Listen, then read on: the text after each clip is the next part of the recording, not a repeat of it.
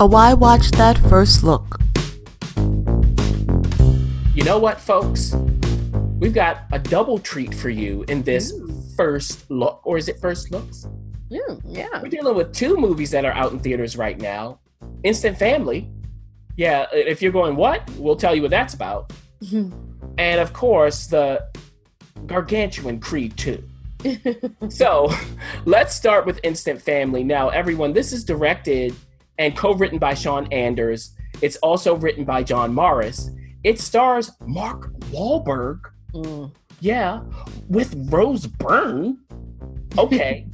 And Margot Martindale and Octavia Spencer, among others. This is an interesting mix for a cast, I gotta say.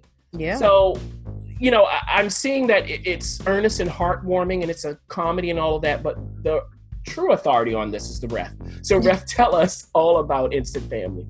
Well, we have Mark Wahlberg, who plays a guy named Pete. He's married to Ellie.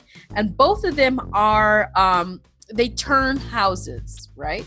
So they find a house, they build it up, and then, you know, they sell it. So he does all the construction, she does the decorating, total HGTV kind of couple. Yeah. Well, they find themselves very successful in their career, but they're, shall we say, they want to explore having a family. However, they never really thought about doing it themselves. Rather, they wanted to take a more delicate approach and maybe be foster parents.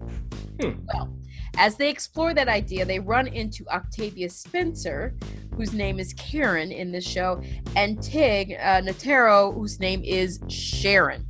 Those two, Sharon and Karen, don't you love that?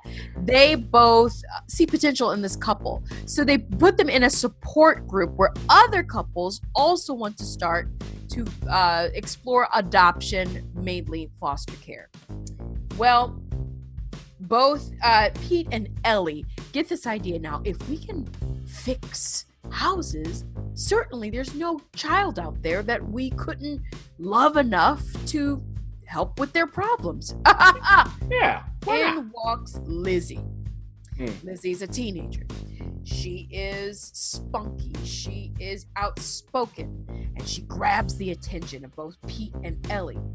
They're like, yes, we want to have her in our home. We'd like to make her our foster child. Well, little do they know that Lizzie, has two other siblings, Juan and Lita. Oh, three. Can Pete and Ellie really master being parents with three at a time? Well, you have to walk through the show to find out. I mean, there's some ups and downs. There's the average teenage stuff. There's, dealing with a 6-year-old having tantrums. How do you deal with that? But what surprises them in the end is what happens as foster parents is that sometimes a parent can walk back into their lives. And there we find out just how much Pete and Ellie truly do love Lizzie, Juan, and Lita. So it is a heartfelt, heartwarming kind of show that really champions the institution of adoption and the institution of foster care and the ups and downs with it. You would be surprised to see just how many scenes there are that you could totally hear that Sean Anders and his co-writer John Morris really want the audience members to know, hey, this is a system that we need to pay attention to. These children need to be in loving homes. So it was like a 2-punch for them, entertainment and to get their message across. Overall, I think it's entertaining enough to watch in the movie theater. Is it the best movie? Do you Mark Wahlberg, I'd rather see him in action. I'd rather see him, taking down a bad guy. But, being paired with Rose Byrne, it just is a good pairing. Octavia Spencer brings her classic hilarity, but really Margot Martindale as grandma, you don't mess with that grandma and her kids. I don't care if they foster kids or not. So at the end of the day, would I recommend Instant Family? I think it'll work both in the theater and at home. You don't have to run to see it, but it might be a great deterrent after all of that holiday shopping. Wow. Yeah, and I think after hearing that, I'm not gonna run, but I'm gonna walk to my remote for my television and watch it when it comes there. So there we go, everybody. Now, our next movie that's in theaters, as we said earlier, is Creed 2. Oh my goodness. Yes, this is the sequel to Creed, which is who knows what installment in the Rocky series. And yes, we have Stephen Caple Jr. this time directing. And it's a screenplay written by Jewel Taylor and Sylvester Stallone. Yeah, remember, he wrote Rocky to start with. Don't sleep and got that Oscar. Okay? Now, it stars Michael B. Jordan again and Sylvester Stallone again, but this might be the last time we see him in this series, along with Tessa Thompson, Wood Harris, Dolph Lundgren is back, and we know Phylicia Rashad is here. Yes. Tell us all about it, Ref. Is this something, I really want to know, do I need to get my popcorn in the theater for this one? I'm waiting to hear. Well, we have Adonis. He's back. Now, he is the heavyweight. No, I'm sorry. Excuse me. He is not the heavyweight champion of the world, but he earns his way there. So he's the heavyweight champion of the world. When we last left him, he lost dang it. Did I just ruin it? But too bad. Anyway, he lost a fight, just like in Rocky 1, but this time he's the heavyweight champ. Tessa Thompson is his girlfriend, but things start to change. You get really serious there. As Adonis is enjoying his newfound fame, he is challenged by an old friend, or should I say foe, of the family. And we find that Drago, who we know from Rocky 4, who did end up killing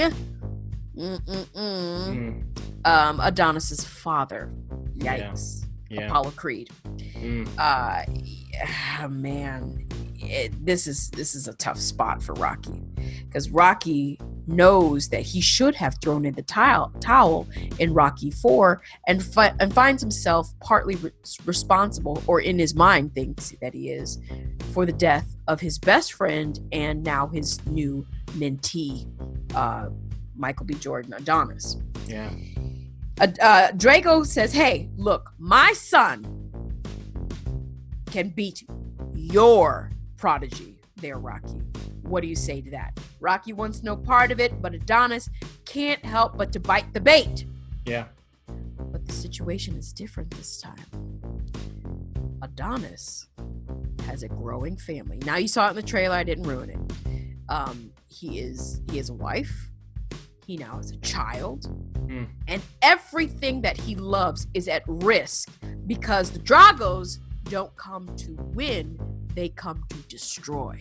Yeah. And the question is, will this be the last of what we see of Adonis? And can Rocky talk him out of possibly meeting his death? Well, I will have to say this. Whatever you think happens, happens. I mean, exactly what you think would happen, it does happen. There's no surprises here. There really isn't anything new that happens. But what I enjoyed the most is the perspective, is specifically the Black perspective that we see of these two young lovers who really want to fight to stay together, but knowing that Adonis has to do what he feels is right for his own sanity's sake. It was nice to see that struggle a little bit.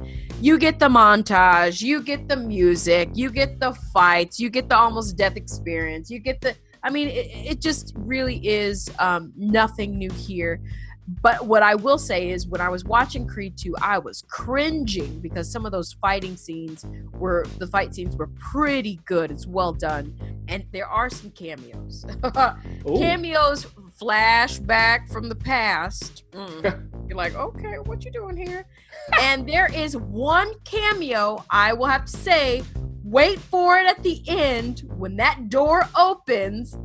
You think, oh my gosh, we've all been waiting for the pairing of these two actors. It totally makes sense. This cameo, I will have to give it 2 huge thumbs up. So glad they made that choice. Wow. But at the end of the day, do you have to go see this in the theater? Again, it's a great deterrent from all that holiday shopping. It works for the man, works for the woman, works for those who love boxing, works for those who love a great love story. But I don't know if you have to run to the theater to see it. Wow. So once again, maybe there's a slow walk somewhere going so we can see this movie if you haven't seen it already. I will get around to it. Look, you put Tessa Thompson in it? Oh, yeah, she was good. Okay. So everybody, there you go. You have Instant Family. You have Creed 2, both in theaters now.